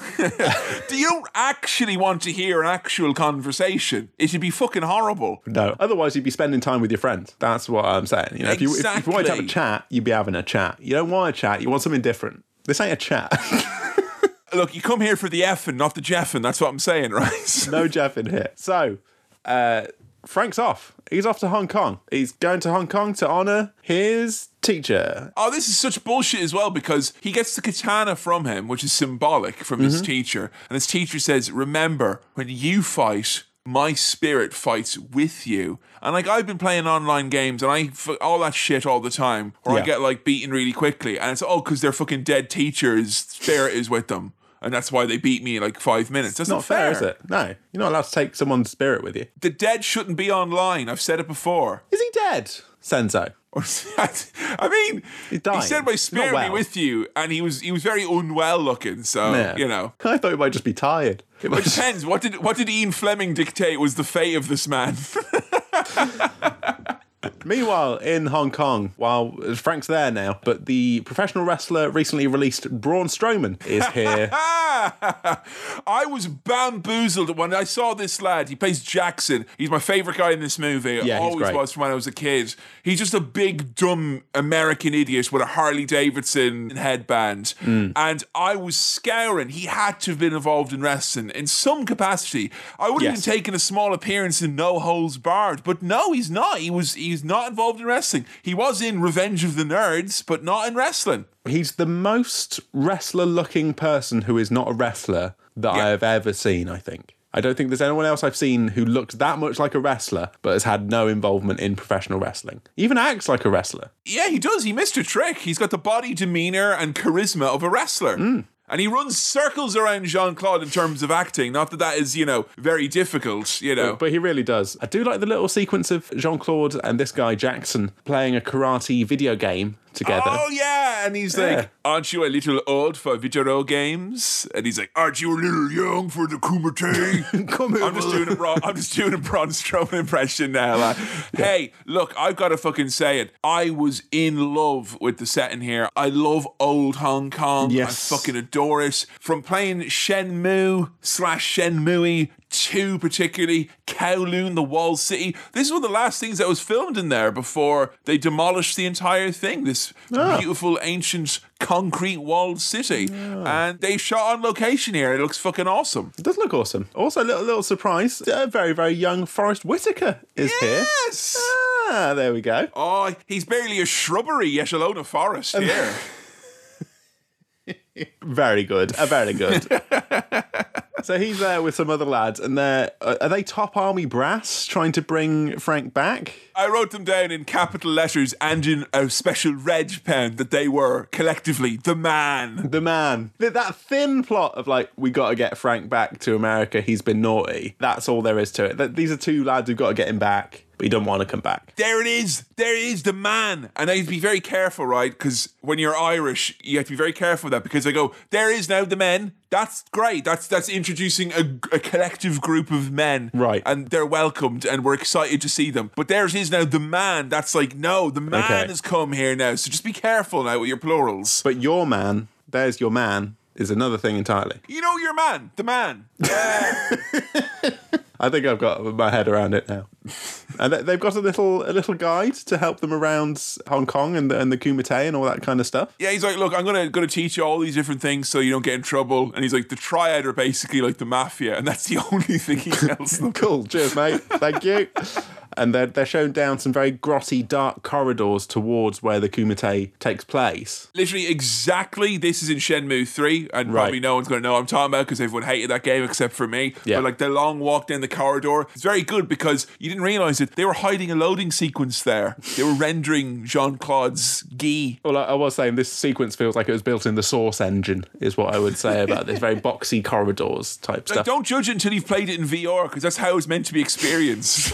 You have to look around this alley, you're like, whoa! I do really love how quickly Frank and Ray Jackson have become pals. Just through meeting in a bar, hanging around, waiting for the Kumite, they're now Bezzy mates. It's the joy of meeting a Westerner in a faraway foreign land. Yeah. Which I took to heart very early as a child because when I went to Japan, I thought, well, I'm a Westerner out here in Japan now. If I meet a fellow Westerner, it's going to be great. And the one Westerner I did meet was this lad with two prostitutes. And he's like, hey, I'm looking to party. Do you know where Roppongi Hills is? And I'm like, no, but I know where you can get a mean fucking green tea McFlurry. And now we do a podcast together. So, it's... You've come a long way from the soap bar, Sam. That's all I'll say. So the lads at the Kumite are the kind of bouncers, I guess, don't believe that Frank's from the Tanaka clan. Because, I mean, let's face it, in real life with Frank Dukes, he probably isn't. But it's not. But he wouldn't be in this situation because they're not going to be like, we don't believe that you're actually part of the Ninja Commando squad from Diamonds Are Forever, or whatever the fuck it is. He wouldn't be in this situation because there is no situation to be in. Also, he wouldn't be here because the Kumite doesn't exist. Yeah. Never existed. And fuck off if you think it did. That's what they would say, though, innit? That's what they would say. If there was a Kumite, you're not supposed to know about it, so maybe it does exist. You got to ask yourself, right, who's got the most to gain here? On one hand, you got Frank Dux, right, who has a lot to gain, obviously, from the Kumite existing. On the other hand, you got the people who were there and the people who know fighting tournaments and the journalists and the historians who have all said that it did not exist and also could not have existed just because of the way things were in Hong Kong at the time. Who would you rather believe? I've had enough of these so-called Kumite experts. I'm just saying, at the end of it, what they said to me was like, sorry, mate, are you a professional Kumite fighter? And I said, no. And they said, well, you fucking should be, because that was incredible, mate. So he's got to demonstrate the death touch to make him believe that he's the Tanaka clan. Whoa, on a first date? Okay. And so he, quite impressively, palms the fuck out of some bricks. And he goes, bap, bap, bap. Yeah. And the bricks all fucked up. He sends some sort of kind of like shockwave through them, and he destroys the bottom brick, but not the top one. I'd love to try that if I wasn't afraid of hurting my hands on bricks. It's like the Newton's Cradle thing with bricks. You know, you gotta like work your way up to it. You can't go to a pile of bricks to get the bottom one. That seems advanced. Yeah, you know. I don't think I'll be trying it. Jackson, he's very, very cute when he does that death touch. When Frank does it, and they say, "We honor your invitation," and he says, "No shit, you honor his invitation. That was fucking cool." Way! He's dead excited. He eats the bricks. Like, uh-oh. Here they are now. The men. They're in Hong Kong. Yeah. Well, this did well for some. Where are you going? Oh, 2 of us are going to Hong Kong because a charlatan of stolen valor has gone over to a made-up fighting tournament. You know what we call that in Teach? We call that a jolly, is what it is. They've gone on a jolly. They've gone on a little jolly. They're having a little Maybe jolly. that's where my dad was. My dad was going to confront some sort of rogue doctor who'd entered the Kumite. The Midland Health Board needs you alive, ducks. We're introduced to the romantic interest of this film.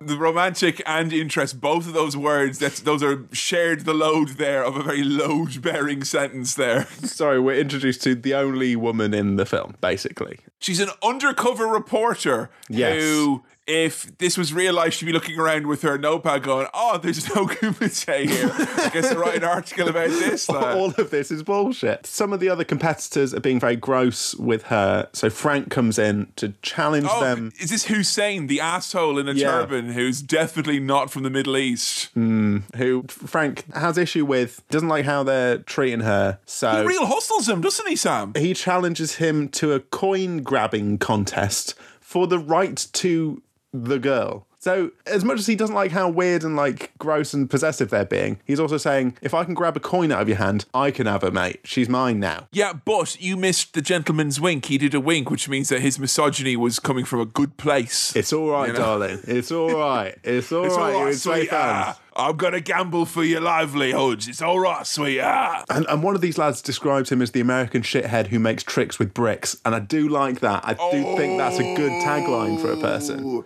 Well, that was actually Frank Dux when he released his rap album later on. He was like, I do some tricks with fucking bricks. You know, that was his dopest rhyme. Under the stage name of the American shithead. So he wins the coin grabbing contest and says, looks like she's mine. And then he's like, ha ha ha, but can I have a date though? Seriously? Yes. Yes, I will tell you about the Kumite if we can go for dinner. I did write down at this point, when are they going to get to the Kumite? Now. You were saying at the start that oftentimes, you know, there's a lot of action movies where it's been bogged down with the chat and the exposition and all that. Now, to say that there's exposition, I mean, there's dialogue and there's scenes. Were your feet itchy? I know you weren't wearing socks, but I should ask anyway. A little bit, but what I will say about this film is that it basically does all of its talking at the start and then just moves out of the way to be like, and now some lads fighting. Here you go, fellas. Enjoy yourselves. Knock yourself out. As far as I know, in this actual, you know, there are a lot of legitimate martial artists of various disciplines here, and it's probably not aged fabulously in the sense that you're probably going to see, even if you watch like wrestling or UFC or anything like that, you're going to see stuff of this nature, but, you know, a lot more bombastic, for lack of a better term. The Foley does work against it. For 88, though, still like the fight in this is pretty damn good. The choreography is a lot better than, you know, I've watched a lot of shitty martial arts movies in my time. Yeah. And the choreography here is legitimate. Like, it is really fucking good. We're doing a lot of video game talk here, but you know when you up your stats on things and you have to choose to up stats on one thing and reduce them on another thing, I think that, you know, regular film dialogue and that kind of, you know, plot, things like that, they've had to reduce that stat. It's a very uneven pentagon is what you're telling me, Sam. To boost up the martial arts stat, which they're really quite good at. All the fight choreography is pretty great during this. As the first day of the Kumite, do you know the 3 rules in full contact? The ways to win. 3 ways to win. Yes. Yeah. First one, you can win by knockout. Yes. You can also win by tossing them out. Yeah. By throwing them out of the ring. And also, you can win by making them quit, which is the greatest way to quit of all time. They're not tapping out. No. They're not saying I quit. They've got a special buzzword. Now, I watched this with the subtitles on, so I saw the line before it was spoken, and it looked like the way to make them quit is to make your opponent quit by having them say mate. Now, it's pronounced mate, but For a moment there, I thought that you would just say, mate, and then that's it, you're out. You're if on you the say ground. mate. No, mate, They imply it's like saying uncle, which I never understood. Were you ever made to say uncle? No. It's an American thing, is it? Say uncle. Say uncle. Say uncle. Uncle. Say mullet football head. Say uncle. Say Why? uncle. No. Say uncle. I've said mate a few times. I'll tell you that. But I haven't said All uncle. right, which uncle? Huh? Me Uncle Joe or me Uncle Derek? Huh? Your move, bully. Now, as we're watching the Kumite unfold and watching some fights, Frank and Jackson are sat there in the crowd, and blood splatters out of someone's mouth, really in slow motion, very dramatic. And he leans over and says, "That's why they've called this film Bloodsport, kid. That's why the name of the film is Bloodsport."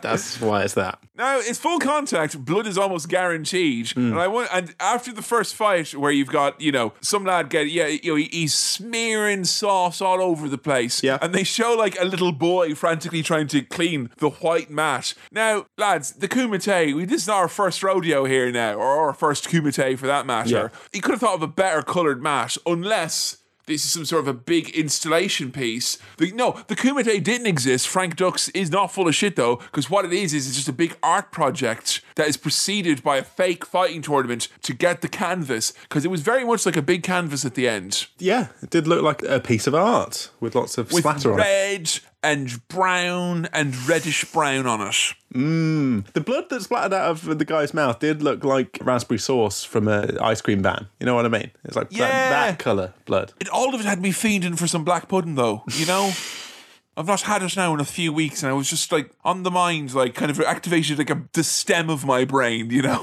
Now, I know we've mentioned it already, but Ray Jackson, the big burly fella, he's up next against some little weedy lad. And he's so much like a wrestler. You know what he is? He's a galoot, isn't he? A big galoot. He's a big galoot, but he's so wrestly. He looks like a wrestler. He acts like a plays wrestler. to the crowd, just like, quite like recently released wrestler Braun Strowman. He does go and he goes raw. There's even like he gets bloodied at one point, and him being bloodied is like the thing that makes him go into rage mode. He becomes unstoppable when he's bloodied. He gets even more aggressive, which again is very wrestling. It's so wrestling that in a wrestling game in the N64, you can actually set an option that if your character got bloodied, he got angry and started fighting more. You made me bleed my own blood. Now, Chong Li is up next. Oh, Chong Li, all man and a yard wide. Let me tell you. He's the current champion, and he straight up killed a guy last time. So he's one to look out for. And he does fuck up his opponent pretty badly here. He does. Chongers wins fast and easily, and he does a celebratory jig afterwards as well. He does Lovely a little little dance. jig. Yeah, he can't be all bad. He's jigging. And he gets a new record. Yes, new record for Chong Li. And then we get Frank in, and he knocks out a guy even quicker, breaks the world record, knocks out a guy's gold tooth. It's Hussein from earlier. Yeah. Ah, right, yeah. Well, he's got beef with him. The little cleaner lad nicks the gold tooth, by the way. He's like, oh, yeah, I'm having that, which is very cute. Perks of the job. So, yeah, like new records, and Chong Li's not going to be happy about that. Record. Newer record. Now, I always wondered how that works, because if you break a world record of any kind, I'm assuming you come and you get the chat from Guinness or whoever it may be. Yeah. Now, what happens now with the Guinness World Records, if we have that situation there, where the world record was broken, and then very quickly thereafter, it was broken again. Now, the first guy broke a record. Yeah. That's something that needs to be applauded. But you can't go out and like give him fucking diddly squat and just give it to the new lad. You're missing it then. What's he get? A pint of Guinness? Like, what happens? I don't know, because I think the rule should be, if your record gets beaten in a shorter period of time than it would take to whip up a certificate, you get nothing.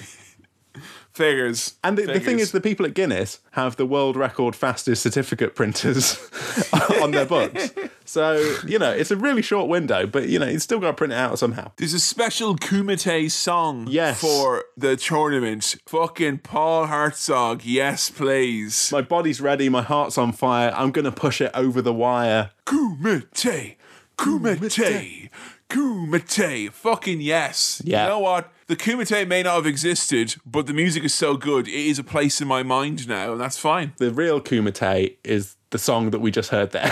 That's the real Kumite. You get all sorts in this. You get flips, you get kicks, a lot of shots to the dick. And Dux is... should be called Dicks because he's just hitting below the belt quite a lot. But I'm guessing that's all legal in full contact. Dick hitting is all fine in full contact blood sport. Is he just like, a bit bi-curious and he really wants to touch a penis for the first time? And the only way you can do it is go to a kumite. And it's like, well, it's full contact. They can't stop me. Can't be the only way.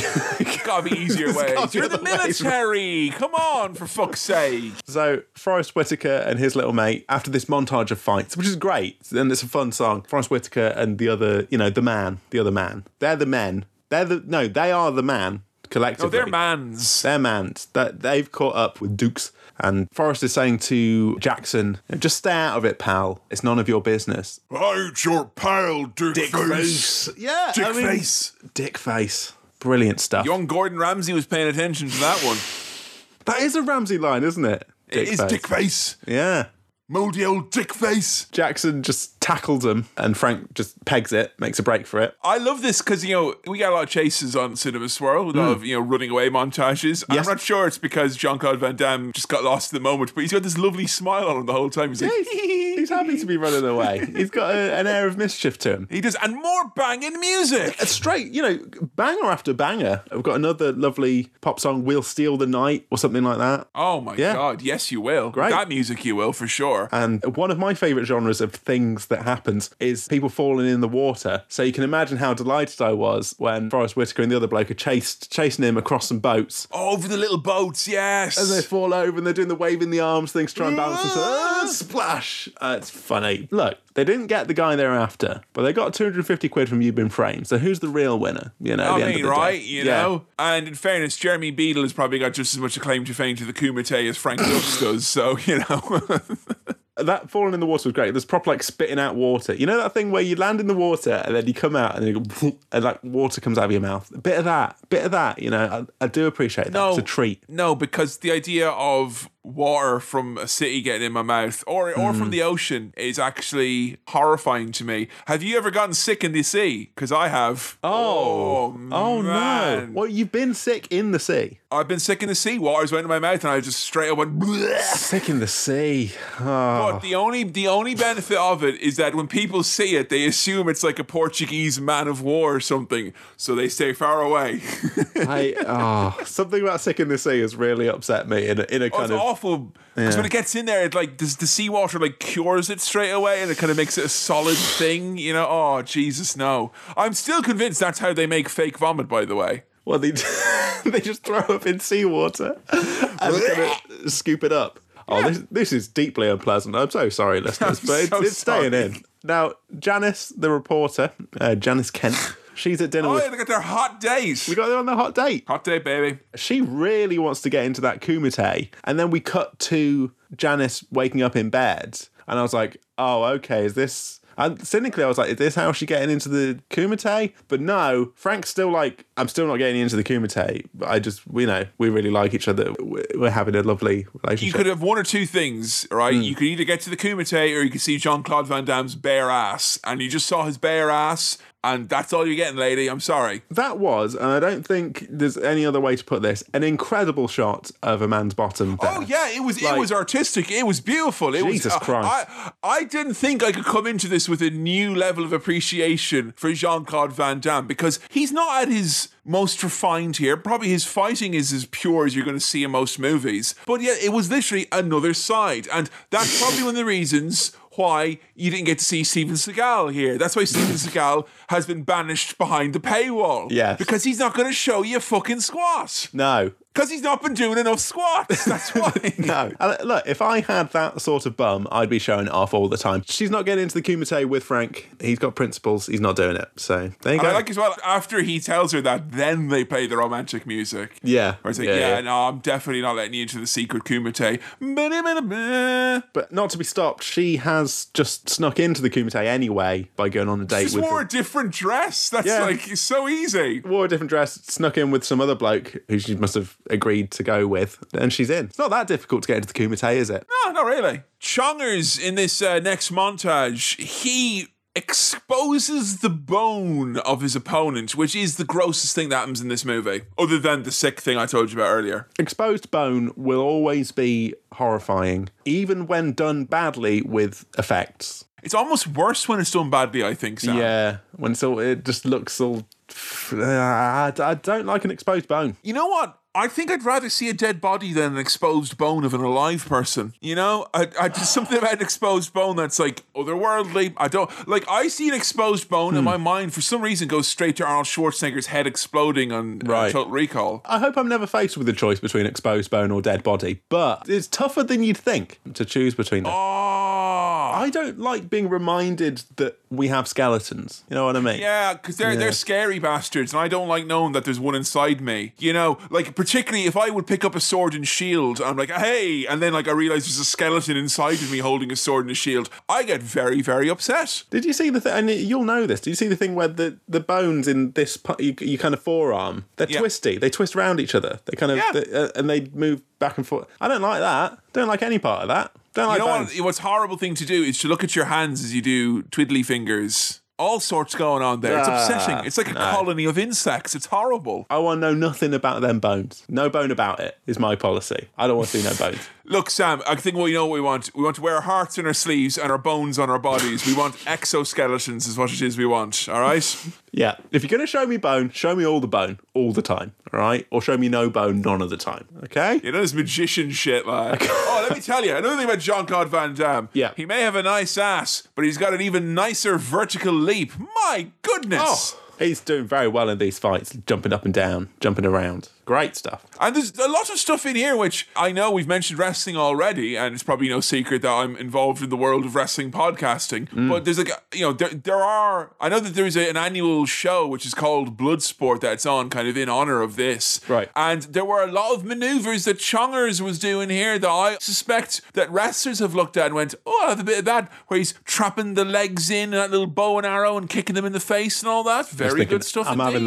having that. Yes, please. Yoink. There was a bit, then this reminded me a little bit of Indiana Jones, weirdly, where the music breaks for a second, and as Frank's facing one dude, and this is like before they've started fighting. It's the really tall lad. He seems really threatening, very scary, building it up, and then Frank, in no time at all, just boots him off the runway, and he's done for. I do like that kind of thing, where someone's built up as big and scary, or impressive, or whatever, and then just poof, gone, and he just kicks him out. He's out. Would you have rathered it be more of a... Because, everyone seems to have... I started when I was doing the notes, writing down the names of who was fighting who, but it's so montagey, it almost kind of felt like surplus to requirements. Would you rather it have been presented as more of a round one, fight, and then you get to learn more about the characters and who's in the tournament? Or is this montage where, interestingly, as the fights progress, Jean-Claude has less and less clothing?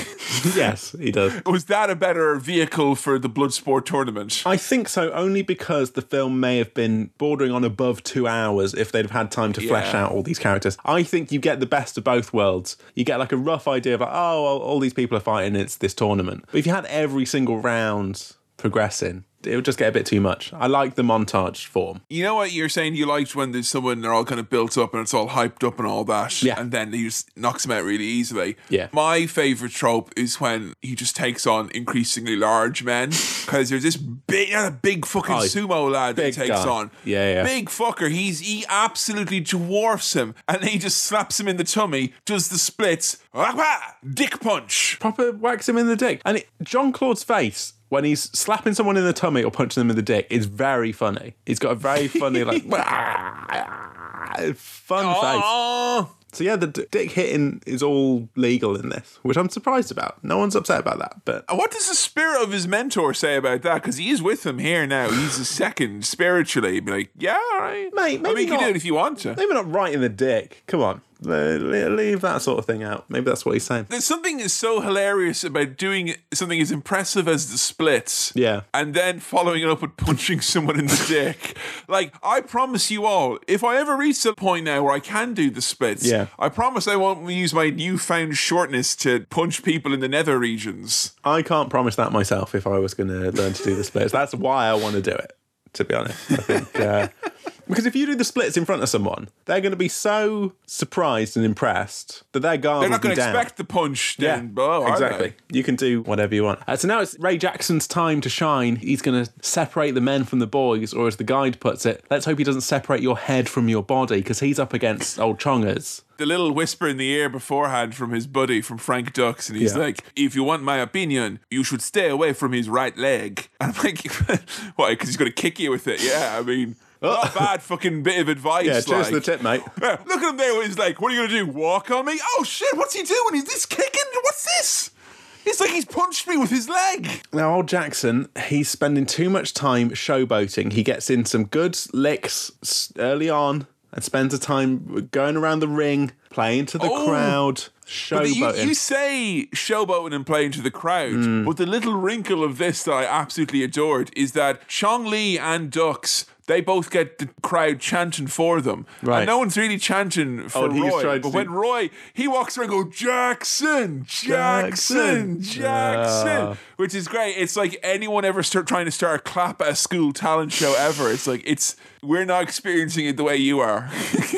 This scene gave me proper, spoiler alert, Game of Thrones flashbacks to Oh, really? Viper v... Mountain. Yeah. When he was like, he'd got him down, so he's doing a bit of, not showboating. But no, this is confusing because it's the big lad who gets his arse whipped then. Yes, but now it's the... But basically, Jackson gets properly fucked up by Chong Li and Frank. Imagine if that was the big fucking scary bit in Game of Thrones. Do you remember that episode when the mountain got brutalised? Oh my God. By his smaller, more nimble opponents. Oh my God.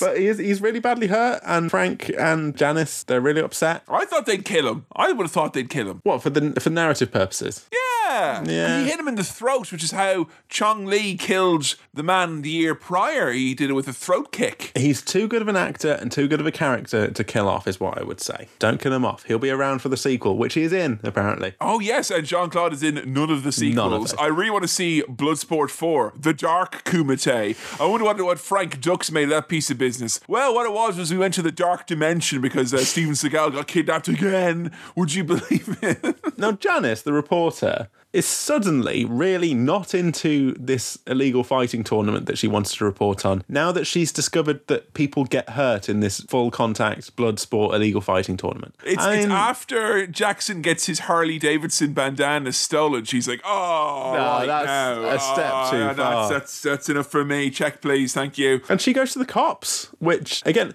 we've both been rewatching Sopranos recently, and the idea of anyone going to the cops, no, don't do it. I mean, in general, but don't be doing that. Don't be going to the cops. Come on, that's not on that. We get more excellent music after the ratting out happens. Oh yes, a slow jam on the night bus is what we all want here. The lyrics are perfect. If you got any of the lyrics for me for my night bus jam, please. It hurts to know you failed the test, even when you tried your best. Wow! On my own, alone tonight. So, I mean, you know what it is? Stuff. Herzog, he just plumbed them students from year 9 that he has. You're all right, some some poetry. We'll get some poetry going, guys. Yeah, and he's like, Jean and the gang will love this. That hurts to know you failed the test, even when you tried your best. Was about the Sats. So yeah. Now, final day of the Kumite. Here we go. Final day, Kumite, final round fight. Who's there but the Polizia? They're there. They say, no, you're not going in. We're super double Dutch serious this time. You're definitely not allowed to go into the Kumite. And they're super serious because they've got a taser with them, Sam. Yes, and in classic rock taser bin lid fashion, you know what always beats taser? It's bin lid. Obviously. Frank manages to deflect the tasers with a bin lid, and the man and the police just sort of give up at that point. They're just like, yeah, and we see them later on there in the crowd having a whale of a time, which is a lovely little bit. I like that a lot. Because I think he says, look, I'm going to come back tomorrow after the tournament. You don't have to try and catch me. I'm coming. Enjoy your holiday, lads. I'm off to fight in the Kumite. So, you know what? I think more federal agents and the police could probably benefit from that. Of like, look, I understand it's your job. You're there to stop the crime. Yes. But would you not have a little go at the crime yourself first before you really commit to it? Yeah. They went in there to try and stop this man participating in the Kumite. Then they watched the Kumite and they had a great time. You know, if you went to the Crackdown, have a little bit, just a little, just try it. Expand your horizons, or at least go and watch. You know, walk a mile in a murderer's shoes first before you insist on locking him up for committing murder. Those were all in air quotes, by the way. So, Frank's finally got there. He's a bit late for the last day of the Kumite because he's been held back by the bloody police and all that palaver, but he's there. In the semis, he's taken on Paco, who is the man who looked most impressive in the montages. Like, he looked like the guy who they were relying on the most to do the coolest thing, because he was all flips and fucking cool stances. Pretty much looked like Sagat, for lack of a better analogy. He had the shuffle of a Muay Thai man. He did, and I can't argue with that at all. Frank's technique in this fight seems to be just going, blah, blah, blah. And also his special spin kick where he goes, yeah, hey, which is the opposite of hey, yeah, I've just realised. Like, I wonder if you play hey, yeah backwards, you'll get, like, the grunts from Bloodsport. Maybe you would. And he's shaking his leg like a Polaroid picture, I tell you that for nothing. Stay away from it. Chong Li, big bad here, who is only, he's kind of bad because he's just very good at fighting. That and the murder. It's murder, but in the context of this tournament, that's legal. Not legal. Is it legal? So just so we all know now, in the grey area of when it is innocent right to kill people, is illegal in the first place. In Kumite, yeah, it's grand. Like, if you die in Kumite, as far as Sam is concerned, you had it coming. That's all right. Yeah, you've signed up for it. It's not a murder. You know what? If I die at the hands of someone else, and it may happen, I may be murdered someday, who's to say? I wouldn't mind that, but I would mind if immediately after I've murdered, someone goes, you're next to someone else, as if to fucking, I've died, stop overshadowing me. Yeah. Give me a little moment, and then you can move on and do your bit, you know? Because he does fully murder this dude. You're next, so you are now. I wouldn't want to hear that, especially not from Chong Li. Now, in the background, in the crowd, there's occasionally this high-pitched kind of bleep noise. Oh, I wondered if you... The fucking sounds like someone's not changed the batteries on their smoke alarm. And it happens every so often. And I thought it was a small, annoying Pokemon or something like that. What is that noise? Because that... Genuinely, I think that's dragged down the star wipe rating of this film because it was just it's bothering me so fucking much. I think what it was is they obviously got some sort of an ambient or stock crowd noise that contained within it a little yelp. Beep. And that was played on loop. And therefore you heard this yelp every, I'd say, 40, 50 seconds. Yeah.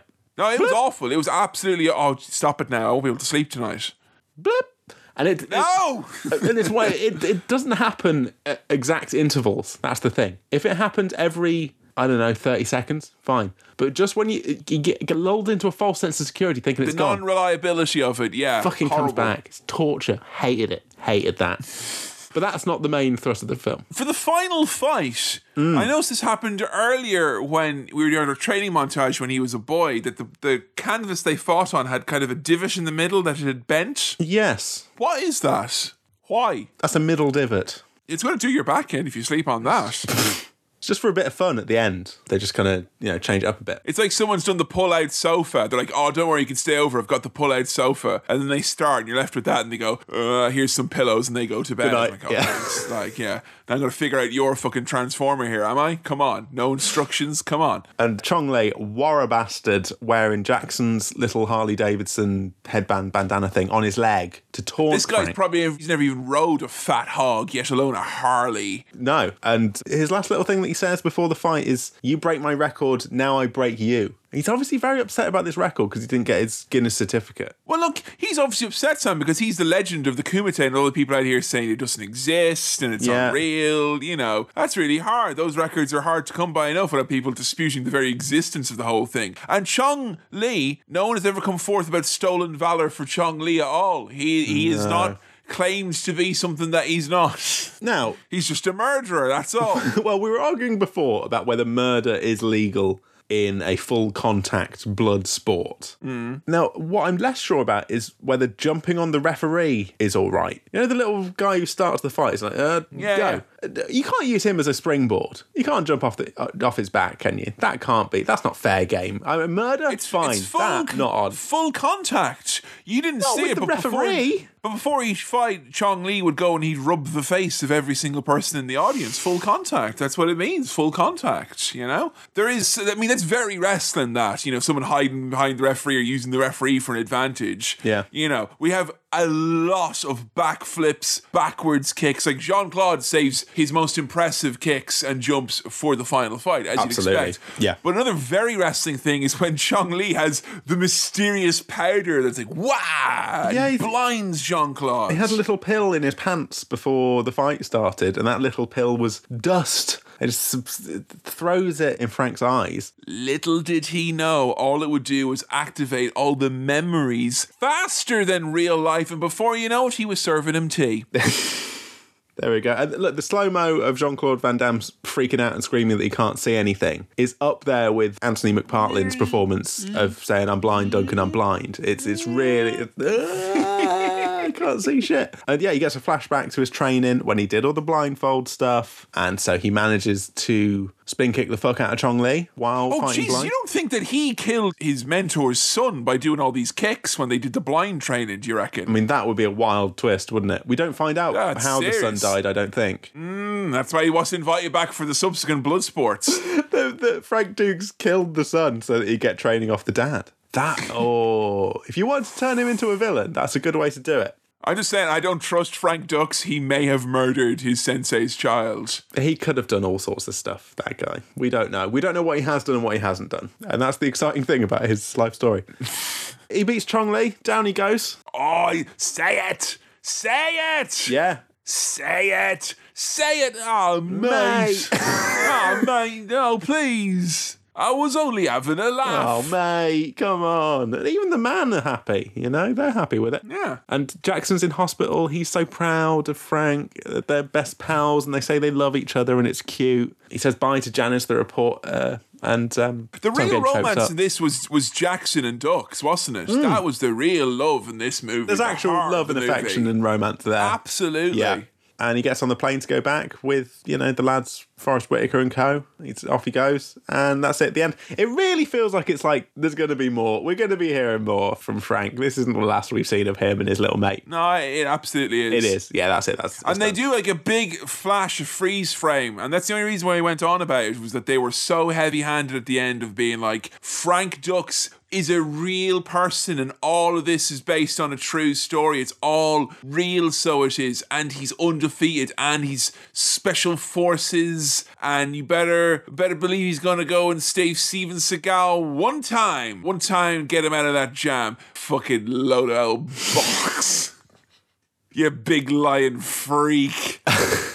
Tell you what, I had a lot of fun with that film. Yeah, as you said. Yeah. Look, it's kind of crap, isn't it? It's dumb fun, isn't it? It's bad, it is. Pretty much the definition. This feels like it's not shit enough to end up on Cinema Swill, but it's definitely in that zone, in that sort of film. But there's good stuff in there. Here's the thing, right? If there is any blowback in that regard, all I'll say is this. One, it is a genuine cult movie. Oh, yeah, and people two, love it. Not only is it a cult movie, it was a box office success. It took in like 50 million or whatever it is. Like, it did really, really well. And it caused the star to rise of one Jean-Claude Van Damme, who, it may surprise you to know, hasn't headlined many movies that made money at the box office in theatres. Right. This is one of the main ones. Time Cop's one of the others. That's why they were in the vote. Is he a very DVD fella? Oh, straight to. I mean, in fairness, it was more of a straight to VHS for JC, as far as I'm concerned. Yeah. I will say, Sam, someday, I don't know where it would land, but I'd love to do JCVD with you. That's one of my all-time favourite movies. It features him playing a real version of himself, and it is phenomenal. Oh, wait, what? Oh. Yeah, Jean-Claude Van Damme playing himself. And no, not like Jack D and Lead Balloon, proper. What didn't you enjoy about this? Because I know it's like obvious things like the acting is bad and it's a bit corny, but that's like, I felt if it didn't have those things, it took itself seriously, that it would suck. Here's an important distinction here. It's not shit, it's crap, but it's fun, right? It's a lot of fun. The things that are bad about it are all kind of technical things. Like the performances from Jean-Claude and a few other people are not great. The direction of it is not really very... The choreography of the fight scenes and the direction of them is great. You can see where they've paid less attention. I mean, so especially some of the flashback stuff with the kids looked proper fucking A-level media studies film. Like, it was... Like, those bits are naff, for lack of a better term. Yeah, there was some naffness in this. And the music is naff, but it's the good kind of naff. It's a kind of guilty pleasure naffness. I'm seeking this soundtrack out as soon as we finish here. Like, that's how much I loved Paul Herzog here. So the interesting thing is that all the things that are bad about it, I didn't dislike. It's not like I didn't enjoy them. I still had fun with this movie, but I can also see, like, obviously it's not the best. And we're not comparing films. I'm not saying this has to be the best film in the entire world to get 5 star wipes, or am I? But, you know, it's not bad. It's not bad. It's fun. It's fun. Technically, it might have things wrong with it. You had a good time, but I'm getting the sense that you're not going to come back to it, which is kind of how movies like this live and die. I don't know, but I seldom come back to films that we do for Swirl anyway. But it's one of those things where, like, if it was on, you can absolutely have this on in the background, because the plot is fucking paper thin. It is basically just some lads doing some kicking and some slow-mo fighting, and that's enough, you know? Sometimes that's enough. And when I watched this, I had a little bottle of cider halfway through. Had a little bottle of cider. And I haven't really been drinking cider recently, but I thought this is like a nice sit on the sofa with a nice little beverage. Cider cinema is what it was. Yeah. I was drinking on the job, and tell you what, I enjoyed every moment of it. I had a fun time. How about that? Well, leave me in suspense no longer. I heard Frank Duck say that he reviewed a movie on a podcast and he gave it 100 star wipes. But Sam, what are you going to give Bloodsport with Jean-Claude Van Damme? This is a bit of a tricky one here, because I really enjoyed it, but I can acknowledge that it's not the best thing in the world, but it's a fun time. So I'm giving Bloodsport 3 very solid star wipes. You heard it here first. Yeah! Oh, thanks for listening to another episode of Cinema Swirl. This episode was produced by Kevin, edited by me, Sam, and I also did the music. If you want to support the show, then patreon.com/Cinema Swirl is the way to go. If you want to follow us on the socials, we're at Cinema Swirl on Twitter and facebook.com/Cinema Swirl on Facebook, which is where our votes for episodes take place. If you've got questions, queries, comments, or anything else for the mailbag, then send it on over to cinemaswirl@gmail.com. That's cinemaswirl@gmail.com.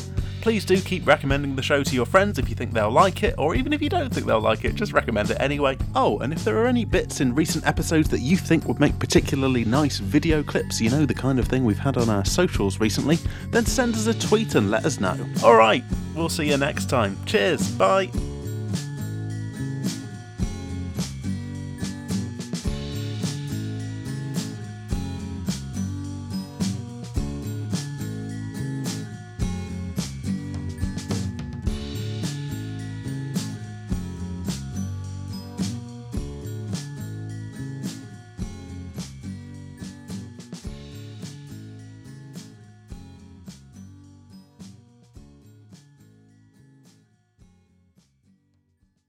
You big lying freak. Sorry, me saying you big lying freak activated my Google Home. Well, quite. Cancel.